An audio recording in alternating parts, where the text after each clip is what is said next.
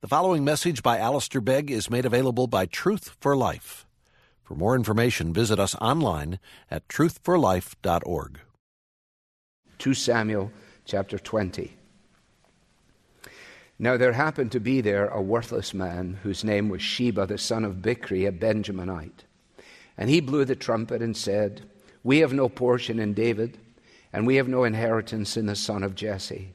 Every man to his tents, O Israel." So all the men of Israel withdrew from David and followed Sheba, the son of Bichri.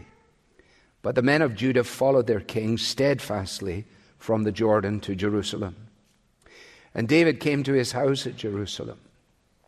And the king took the 10 concubines whom he had left to care for the house and put them in a house under guard and provided for them, but did not go into them. So they were shut up until the day of their death, living as if in widowhood. Then the king said to Amasa, "Call the men of Judah together to me within 3 days, and be here yourself." So Amasa went to summon Judah, but he delayed beyond the set time that had been appointed him. And David said to Abishai, "Now Sheba, the son of Bichri, will do us more harm than Absalom. Take your Lord's servants and pursue him, lest he get himself to fortified cities and escape from us." And there went out after him Joab's men and the Cherethites and the Pelethites and all the mighty men. They went out from Jerusalem to pursue Sheba, the son of Bichri. When they were at the great stone that is in Gibeon, Amasa came to meet them.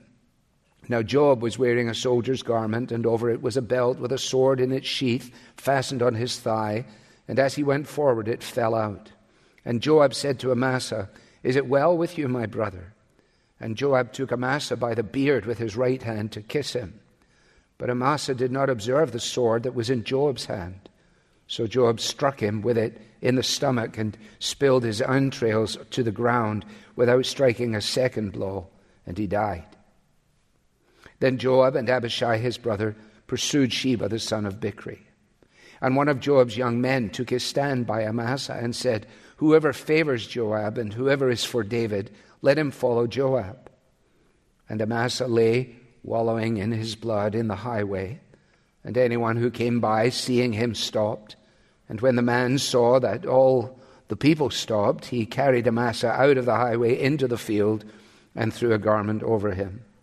When he was taken out of the highway, all the people went on after Joab to pursue Sheba, the son of Bichri. And Sheba passed through all the tribes of Israel to Abel of Beth-maachah, and all the Bichrites assembled and followed him in. And all the men who were with Joab came and besieged him in Abel of Beth-maachah. They cast up a mound against the city, and it stood against the rampart, and they were battering the wall to throw it down. Then a wise woman called from the city, "Listen, listen, tell Joab, 'Come here that I may speak to you.' And he came near her. And the woman said, 'Are you Joab?' He answered, 'I am.' Then she said to him, 'Listen to the words of your servant.' And he answered, 'I am listening.' Then she said, 'They used to say in former times, let them but ask counsel at Abel, and so they settled the matter. I am one of those who are peaceable and faithful in Israel. You seek to destroy a city that is a mother in Israel.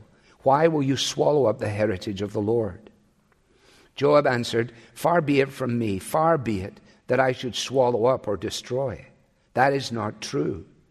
But a man of the hill country of Ephraim, called Sheba, the son of Bichri, has lifted up his hand against King David. Give him up alone, and I will withdraw from the city.' And the woman said to Joab, 'Behold, his head shall be thrown to you over the wall.' Then the woman went to all the people in her wisdom. And they cut off the head of Sheba, the son of Bichri, and threw it out to Joab. So he blew the trumpet, and they dispersed from the city, every man to his home. And Joab returned to Jerusalem to the king. Now Joab was in command of all the army of Israel, and Benaiah, the son of Jehoiada, was in command of the Cherethites and the Pelethites. And Adoram was in charge of the forced labor. And Jehoshaphat, the son of Elihud, was the recorder. And Sheva was secretary, and Zadok and Abiathar were priests, and Ira the Jairite was also David's priest. Amen. We thank God for His Word. And as we seek God's help in studying the text together, the prayer for the second Sunday in Advent is most appropriate. Blessed Lord, who has caused all holy scriptures to be written for our learning, grant that we may in such wise hear them, read, mark, learn, and inwardly digest them, that by patience and comfort of your holy word we may embrace and ever hold fast the blessed hope of everlasting life, which you have given us in our Savior, Jesus Christ. Amen. Well, I thought it was good for us to have 2 weeks to recover from my attempt at chapter 19. Some of you who were present in the evening know, because I told you that in the afternoon I had a text from somebody in Wales, and it just said, "Thank you," from an octogenarian, because you remember there was the Barzilla part. And I wrote him back and I said, "Oh, I appreciate your thanks, because I really bit off more than I could chew. In fact, I gave the congregation as some kind of, it was impossible for them. And I was hoping, I think, deep down inside that he would write back and say, "Oh, no, it was okay." But he didn't. No, he didn't. He said, parts of it were rather taxing. So it's good. It's good for us to be humbled. And so you should know that. But here we are. Some people have already reached the point, I know because I'm hearing it, you're saying, at least under your breath, when do we get to the part where it says at the end of the verse, "and they all lived happily ever after"? When do we get to that bit? I mean, how many more deaths and murders do we have to have? Well, we're not going to get to that at the end of chapter 20, as you could see, because there are 2 murders here, and one of them is a beheading. So the return of David to Jerusalem, which we've been anticipating, his humiliation was such that he had fled. All these things have happened in the interim period. Over a short period of time, Absalom's rebellion has ended with his death. His folks are getting him back across the Jordan into Jerusalem, but it is not a return to tranquility. It is certainly not to prosperity. A lot of water has flown over the dam since the narrator told us way back in chapter 8 about David reigning over all of Israel, administering justice and equity to all his people. Those days are in the past. His kingdom now is fragile. It is unstable. There's going to be another 1,000 years before the one to whom this kingdom points finally arrives, when the wise men's question rings out as we have rehearsed it and sung it.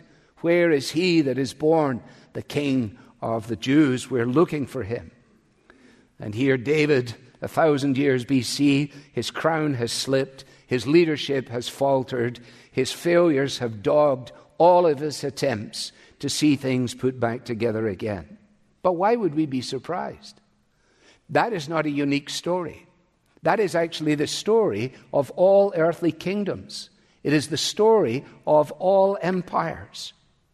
And that is why we need to make sure that what we affirm about the Word of God as being light in our darkness and hope for the hopeless and so on, that we actually truly believe. Because here we are in the final weeks of a year, of a period of time that has gone almost to 2 years, where the cry of the community has largely been, is this thing broken forever? Has the world spun off its axis? Is there nobody that can repair the brokenness in which we find ourselves living? And if there is somebody who is able to do that, we certainly would love to hear from them. And so we have listened to the stories of how education is necessary, and we affirm the place of education. It's vital. But if it was education that would cure us, we'd be cured by now, I think. Perhaps science will fix us. But science can't agree with itself. Perhaps we will be able to find eventually the great political nirvana for which we've been longing. After all, we got rid of King George. We thought that was the answer. Little did we realize that others would emerge just as bad as him, and not even many times as good as him. And here we are at this point in history. And people are saying to themselves, if there is an answer, please stand up and say. And perhaps some of you are saying, I wish you would, Pastor. I don't get letters so much from you, but I get letters from across the nation saying to me, why don't you take these issues on? Why don't you speak about this? Why don't you speak about that? You have a voice, use it. Well, I've been given a voice and I am using it, but the one thing they think is ridiculous to do is to do what we're actually doing. Why would you spend your time reading an ancient history of Israel? People are in need. Things are crumbling. Bits and pieces are broken. And you've got us all tied up, and if we hear you correctly, even though you give us a break, you're going to come back and subject us to the exact same thing. We might have thought that you would forget you had even started and we could move on, but no, we will be there again. Why are you doing that? Because, in short order, the answer to the brokenness of our world is in this book. It's actually, in a very specific way, in 2 Samuel. Because it is the promise that God had made first to Abraham, now reinforced to David in 2 Samuel 12, that speaks to the answer of the longings of the human heart for the one who can save and rule and who can reign. So that what we're actually doing is at the very heart of the matter. And it was the promise of God that sustained the people of God all the way through the history of their lives. So, for example, when Nebuchadnezzar came in the vastness of his power, when Babylon seemed to crush everything that the people of Israel knew, when they took away the elements of the temple, when they paralyzed the people, when they took their best into exile, when they were tempted to quit their songs and hang their harps on the olive branches. And God, what does God do? Well, he raises up a few young men. And Daniel. And Nebuchadnezzar can't sleep. And one of the reasons he can't sleep is because he dreams. And worse than that, he can't even remember what his dream is. So he can't even go to the soothsayers to explain his dream because he doesn't know the dream. He needs somebody to tell him the dream and then tell him what the dream was about. Who in the world could ever do that? God's man. Remember what the dream was, this great big thing? And Daniel says, well, I can tell you exactly what that is. And it is simple. All the kings and all the empires that are represented in this great statue will actually be destroyed one day. And we're not here to study Daniel, but in Daniel 2:44, in case you go looking for it, he says, and in the days of those kings, Alexander the Great, the Roman Empire, add any empire you want to it, if you like, the USSR, Hitler's fascists in Germany, the British Empire, the American crumbling empire as we live it. Put them all there and listen to what he says. The God of heaven will set up a kingdom that shall never be destroyed, and it shall break in pieces all these kingdoms and bring them to an end, and it shall stand forever. Forever. Now here's the question that is posed to us by such a statement. Do we believe this? Pregnant pause. Purposeful. Rhetorical question. And if you're saying yes, then surely the exhortation to our hearts must be, dear Lord in heaven, help me to believe what I believe. Help me to doubt my doubts and believe my beliefs. And that's why I say to you that the study of the ancient kings of Israel is as up to date as anything we could possibly be considering, confronting us with this reality. Now, there is a sense in which I have just provided you with the end of the talk, which, of course, some of you are saying, good, let's just leave it there. But no, I have in one sense, because let me tell you how I framed this chapter. First of all, by considering the opposition of a worthless man. That's there in the text. Secondly, by considering intervention by a wise woman. And thirdly, by recognizing in it the only possibility of restoration for a weary world. You are the God of the weary. You help those who are in need. Where is this God? Where do we meet God?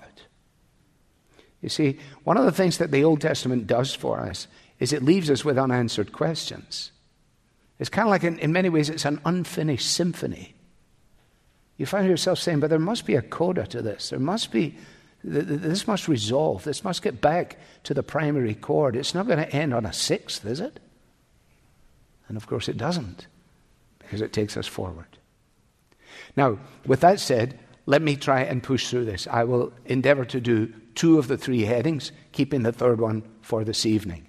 Not because, for no other reason than we're not going to be able to get to it. All right? So first of all, if your Bible is open in front of you, let us see what the Bible says. These things were written down for us so that through endurance and the encouragement of the Scriptures, we might have hope. Now, there happened to be there a worthless man. Here we have the opposition of a worthless man. Absalom's rebellion has been put down, but the end of 19 has made it very clear to us that all is not well. There's tribal tension, there's squabbling, there's jealousy, there's instability. And in that context, Sheba, this fellow from Bichri, sees this as an open sesame for him. He sees it as an opportunity to do what Absalom has been unable to do, and that is to divest the kingdom from the control of David. If you like, it is an attempt at secession rather than an attempt of taking over the kingdom.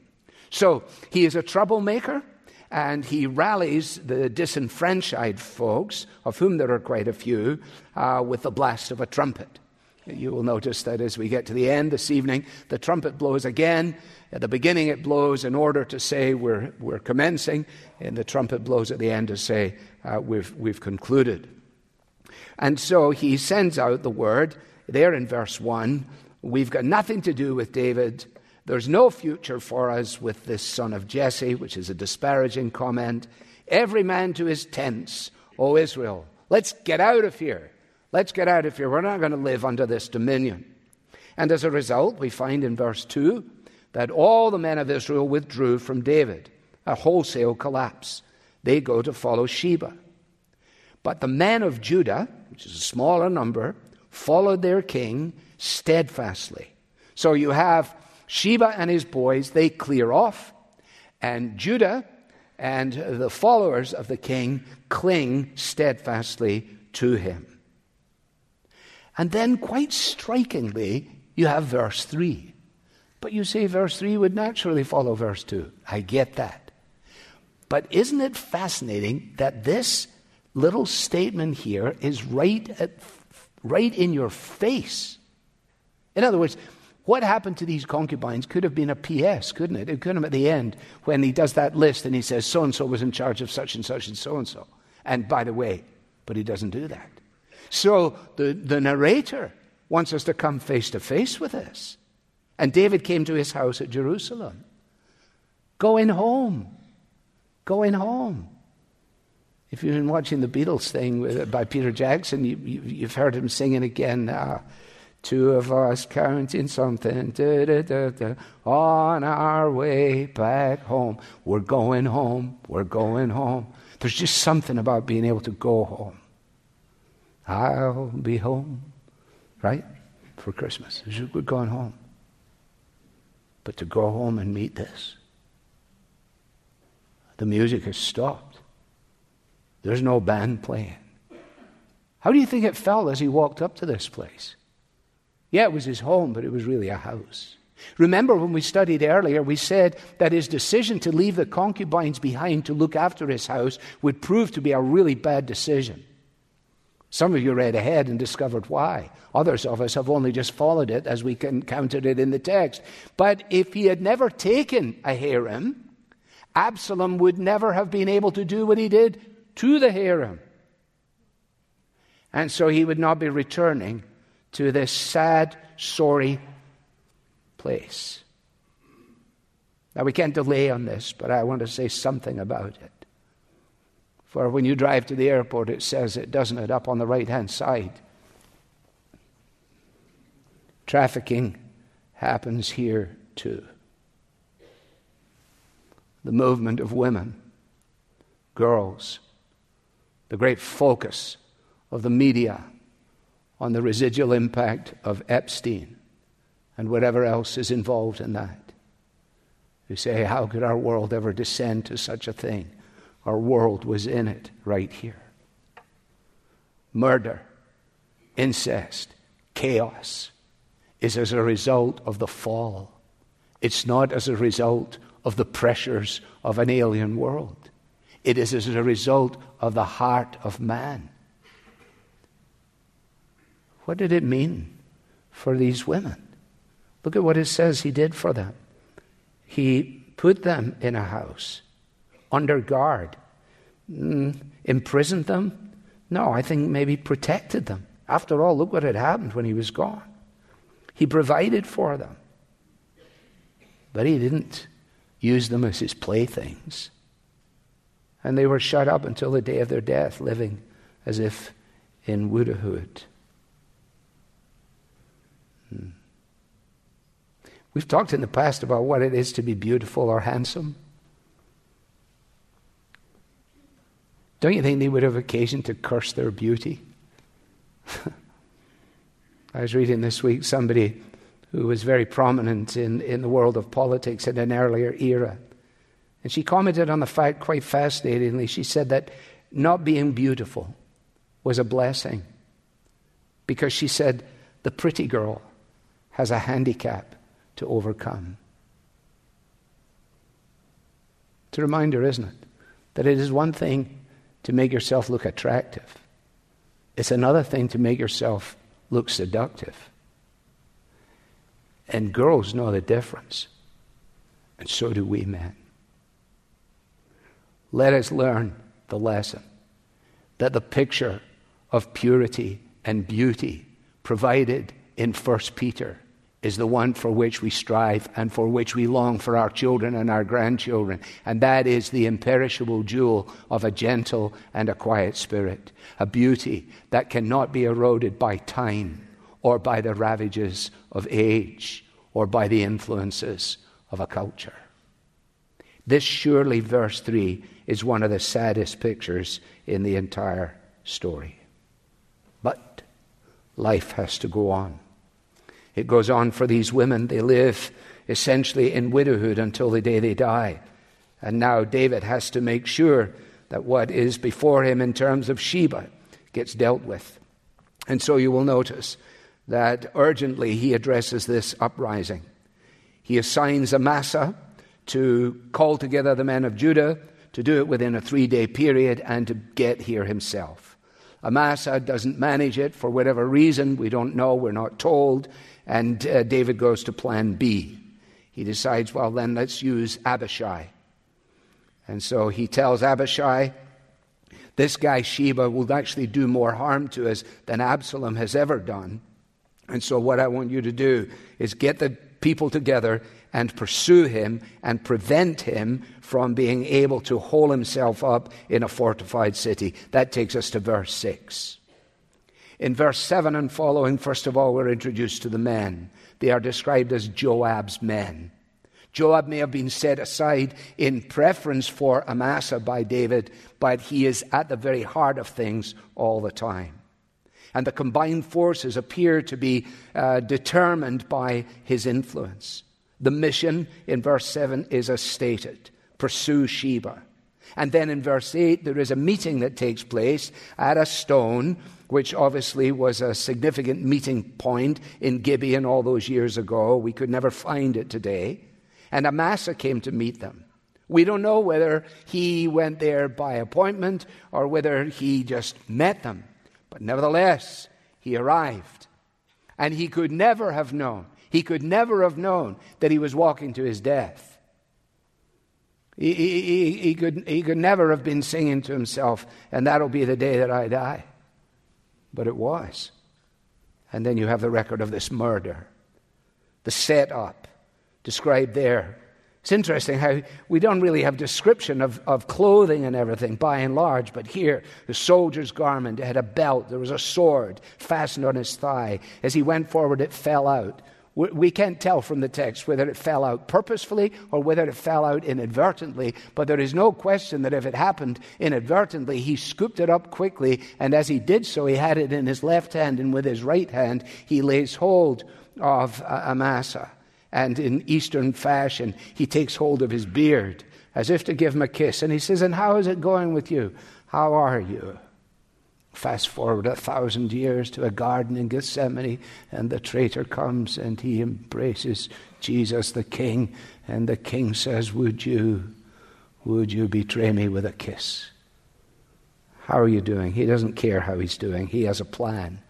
Joab has his own reasons for wanting to eliminate Amasa. He does so swiftly, silently, and mercilessly. And there he lies in a pool of blood.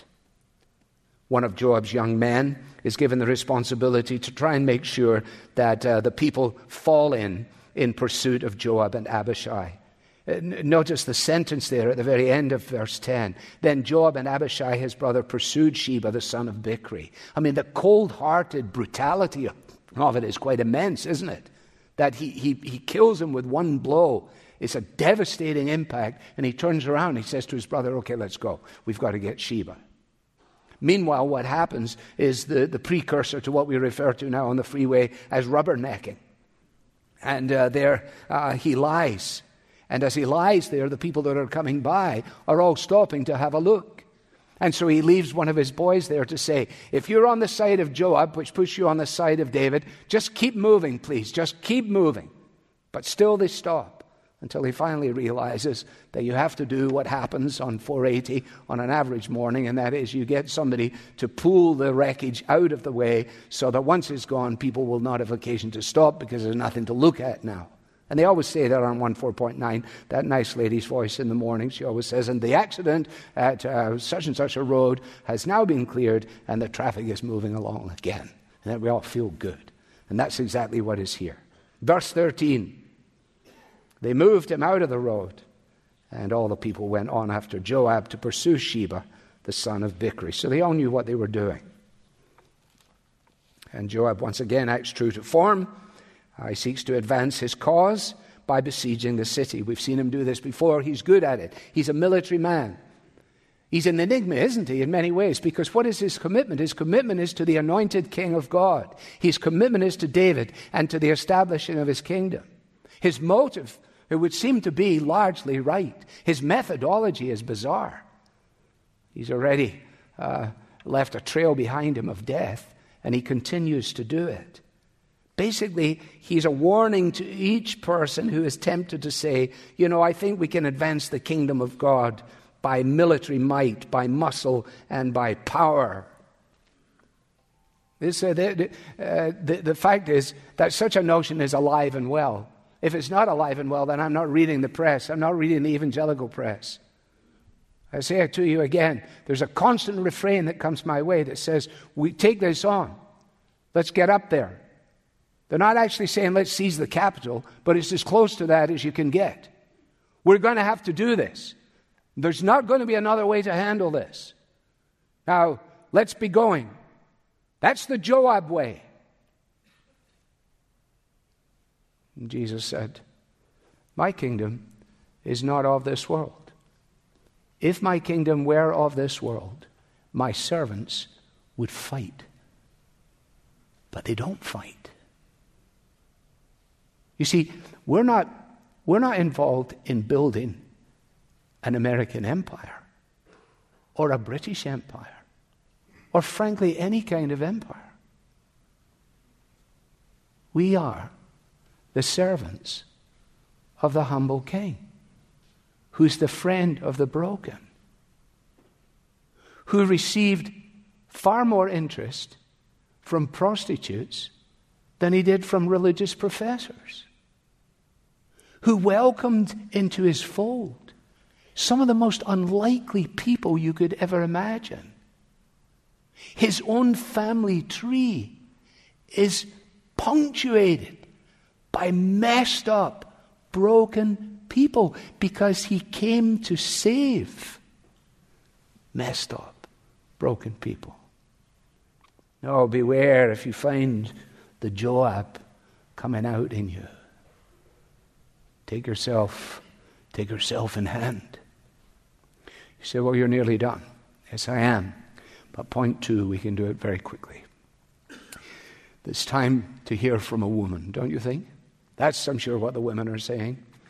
Then a wise woman called from the city. Oh, we just almost can take in a breath, can't we? Oh, this is good. We don't have to listen to any more of this mayhem. Finally, let's have some wisdom. And certainly from a wise woman, a shrewd woman, a woman who is able to think outside the box. Joab had previously used a wise woman, remember, when he tried to bring reconciliation between David and Absalom. You can read that in chapter 14. We're not told the woman's name. We know Sheba's name. He's a troublemaker.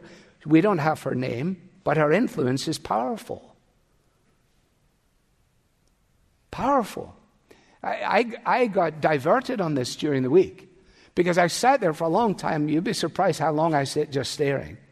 And I just was staring and thinking about women. I started to think about Thatcher. I thought she was a pretty wise woman. And then I thought about a few others. And I said, you know the one I think of most? Golda Meir. Golda Meir. Most of you are too young. But she died at the age of 80, 43 years ago, this coming Wednesday.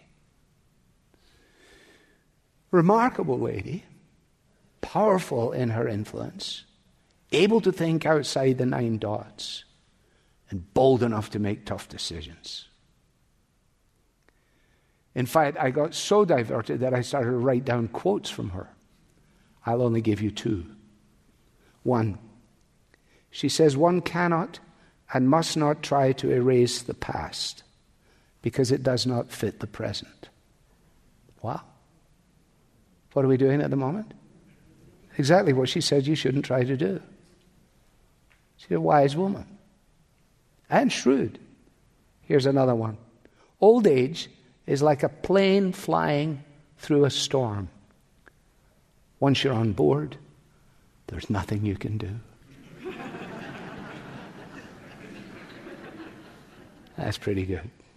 So, we just have to draw this to a close. Let's listen to the woman as she shouts out, listen, listen, tell Joab. Now try and think about this for a moment. You've got the city is being besieged. They've built a big ramp. They're going to batter the walls down. So it's not like sort of Saturday afternoon in the park and, excuse me. No, it's like bam, ding, noise, everything. She's quiet. Who said that? She did. Oh, listen. Listen. Would somebody tell Joab I want to talk to him? She's up here. Joab's down there. He's on the mound. Tell him to come here so that I can speak to him. And he came near. And the woman said, are you Joab? And he said, yeah. And she said, listen to the words of your servant. And he said, I'm listening. Then she said, you know, they used to say that Abel, that you're trying to destroy, was the place that held the answers. It's kind of like a mother city of Israel. People used to come here so they could get answers to their questions. And you're just trying to destroy it. I am a peaceable and faithful servant. Why do you want to tear down God's heritage? Because this is the place of his people. This is the place of his presence. What are you trying to do? Now, the irony in his response ought not to be missed by us. Why would you do this? Why would you swallow up the heritage of the Lord? And Joab answered, far be it from me, far be it that I should swallow up or destroy. Are you kidding? There's a pool of blood lying halfway down the street here that has got your name written on it. You are essentially Mr. Destruction when it comes to the deal. But of course, he's actually distinguishing between that and what he's really on about. It's not true, he says. I'm not here to destroy the city.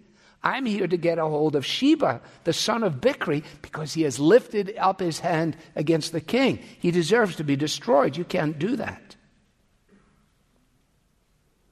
And the woman said to Joab, behold, his head shall be thrown to you over the wall.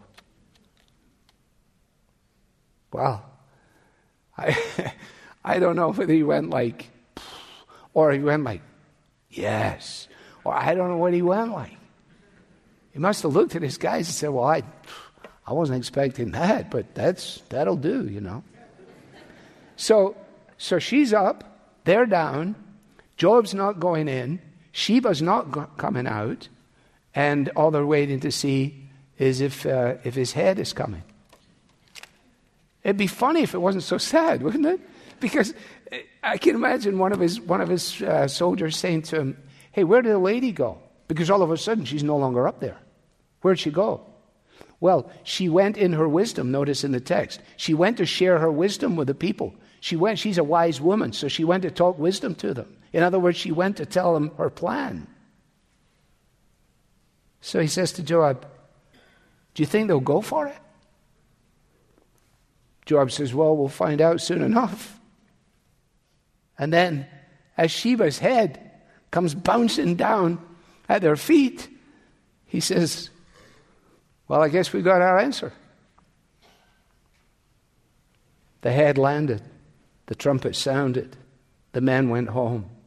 Joab returned to Jerusalem, to the king. So then I say to you again, is it safe to conclude that all things finished well, that all lived happily ever after? No. There's still more to come. David is going to suffer the indignities of old age. His life is going to continue to tumble into ruin. He wasn't wise enough or good enough to establish a kingdom that would last forever. There is only one person wise enough, good enough to establish a kingdom that lasts forever. And it's not by might, and it's not by power, but it is by my Spirit, says the Lord.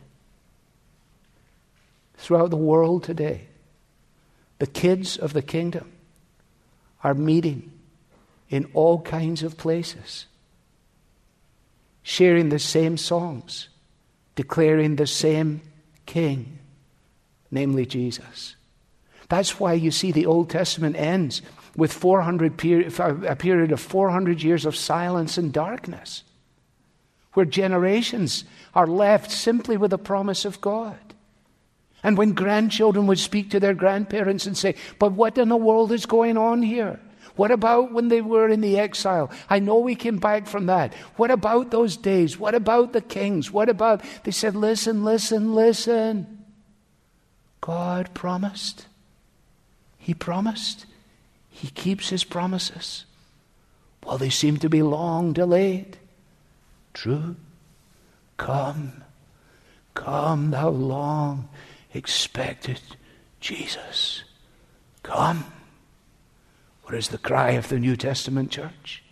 Come, thou long expected Jesus. You are Israel's hope and consolation. You are the only hope for a broken world.